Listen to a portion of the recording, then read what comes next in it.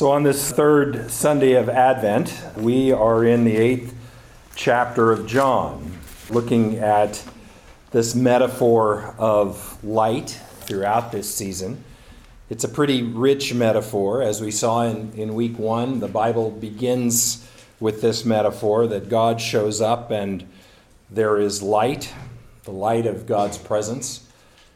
In week 2, last week with Susanna, we looked at Scripture's promise of light, the way in which the ultimate promise of a rescue from darkness and a light that can never be extinguished, that light of relationship with God, is something that is promised all the way throughout Scripture.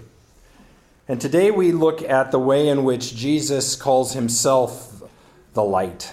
Jesus' assertion that he is the light of the world. And John 8 is set in a context of a visit that Jesus makes to the temple and a dialogue that he gets into with those that I call the religious elites, the chief priests and the Pharisees, who kind of wonder if he's not saying something blasphemous. And by the end of the discourse, they're pretty much convinced that he is saying something blasphemous. And yet they can't do anything about it because, as John tells us, the temple's kind of full of people and they don't want to get in trouble with people. So let's look at just a portion of this discourse, the beginning of that dialogue in verses 12 through 20 in John 8. Again, Jesus spoke to them, saying, "I'm the light of the world. Whoever follows me will never walk in darkness, but will have the light of life." Then the Pharisees said to him, "You are testifying on your own behalf. Your testimony is not valid." Jesus answered, "Even if I testify on my own behalf, my testimony is valid because I know where I have come from and where I am going. But you do not know where I come from or where I am going. You judge by human standards. I judge no one. Yet even if I do judge, my judgment is valid, for it is not I alone who judge, but I and the Father who sent me. In your law it is written that the testimony of 2 witnesses is valid. I testify on my own behalf, and the Father who sent me testifies on my behalf." And then they said to him, "Where is your Father?" And Jesus answered, "You know neither me nor my Father. If you knew me, you would know my Father also."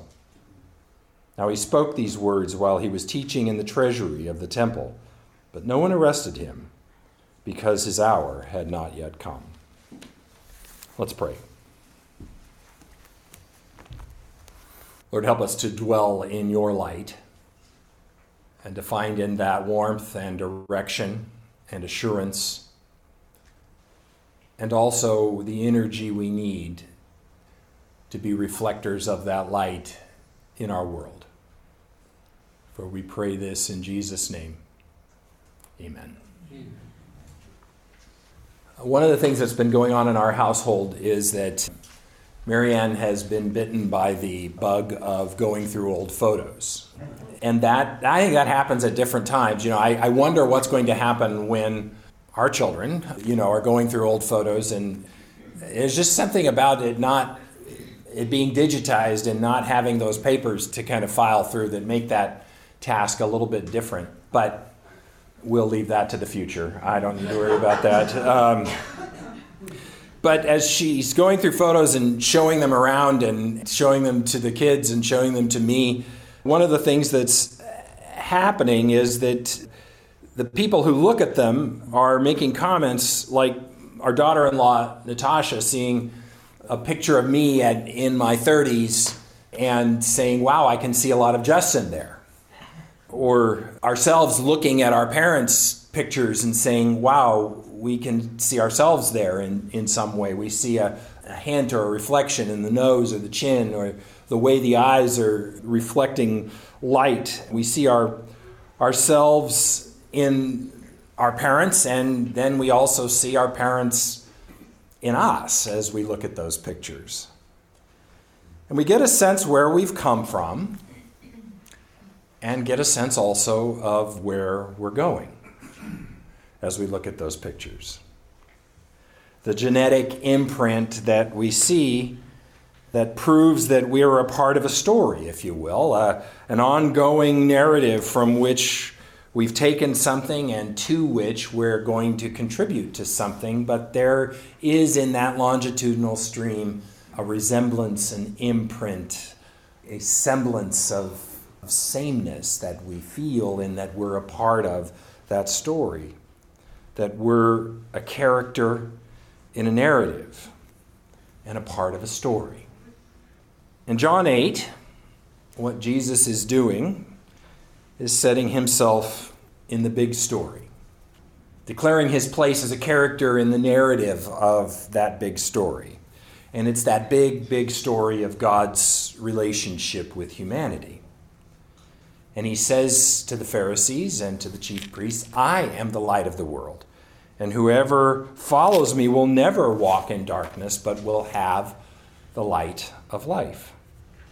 In that sense, what he's saying is that he's light in the sense of illuminating the path of life, and as he says, as the gospel writers later on report, follow me and I'll show you what life is all about. He's also light in the sense of revelation, not just illumination of the path and our own purpose, but he's light in the sense of revelation. I'll show you who God is. And I'll also show you who you are, who you were created to be, who God created you to be. I'll help you to see where you've come from and where you're going. And essentially what Jesus says in this discourse is, I'll help you to see it because that's something I know about myself. And that's something that I can teach you. I know where I have come from and where I'm going. I know, in other words, to whom I belong and how that determines my path of life. I know who sent me and why I've been sent. I know my Father, and my Father knows me. And of course, at this point, the religious elites are kind of scratching their heads, not sure whether he's talking about a divine father or a human father.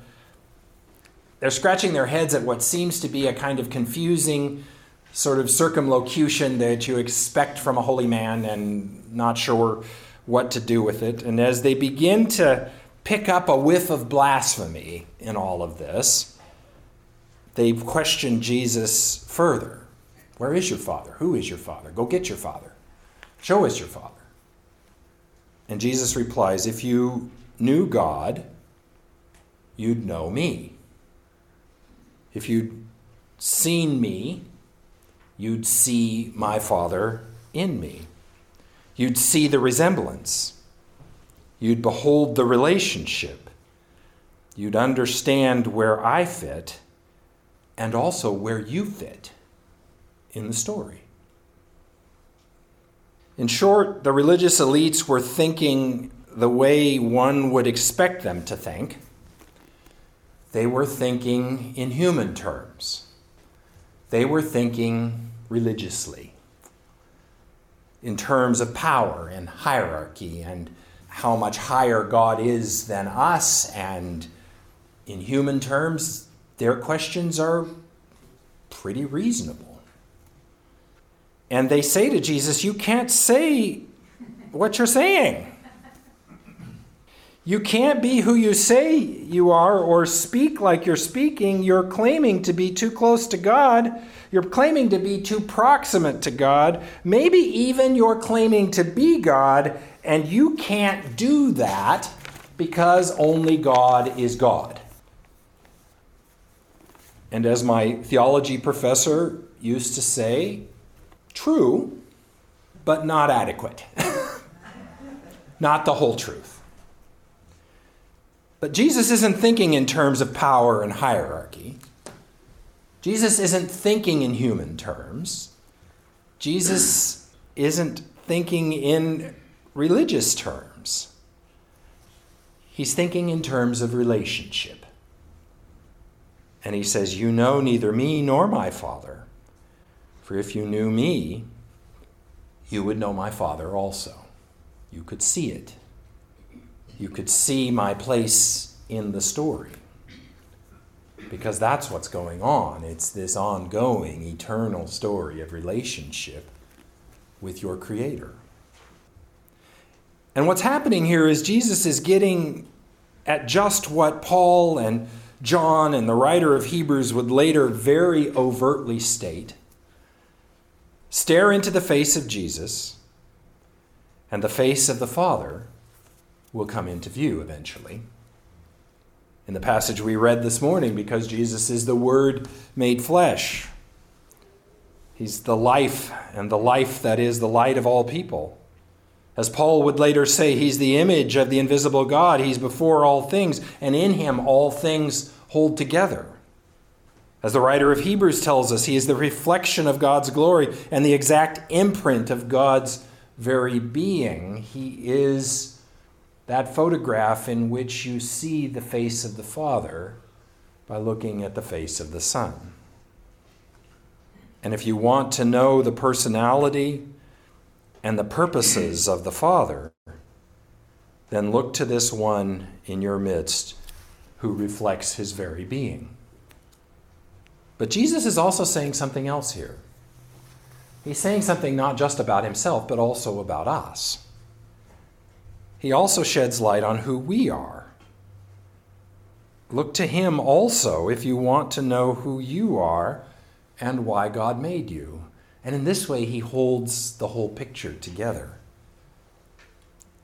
Look to this trailblazer, as the writer of Hebrews calls him, this picture of perfect humanity, to this pioneer and perfecter of faith, who illustrates and illuminates the path of relationship with the Father. Look to this high priest who understands us because he's like us in every way, yet without separation from God, without sin. Like us in every way, having experienced exactly what we all experience. I was with a small group of pastors that I meet with regularly this past week, and someone mentioned a website that I hadn't heard of. It's called He Gets Us. And I'd encourage you, just Google He Gets Us, and it'll come up. I think it's sponsored by the same people who produced the program called Alpha, and I don't need to go into the specifics of all of that. But the website He Gets Us is an illustration of this sentiment that I'm talking about this morning. It's very richly illustrated in this website, and also very richly illustrated in the Gospels, and then explained in the epistles, that the Word becoming flesh is God choosing to know us. As Paul says in Philippians, it's God choosing to give up His divine prerogative in order to experience all that His creatures experience. To know us by allowing every pain we know and every joy we can experience to pass through His heart.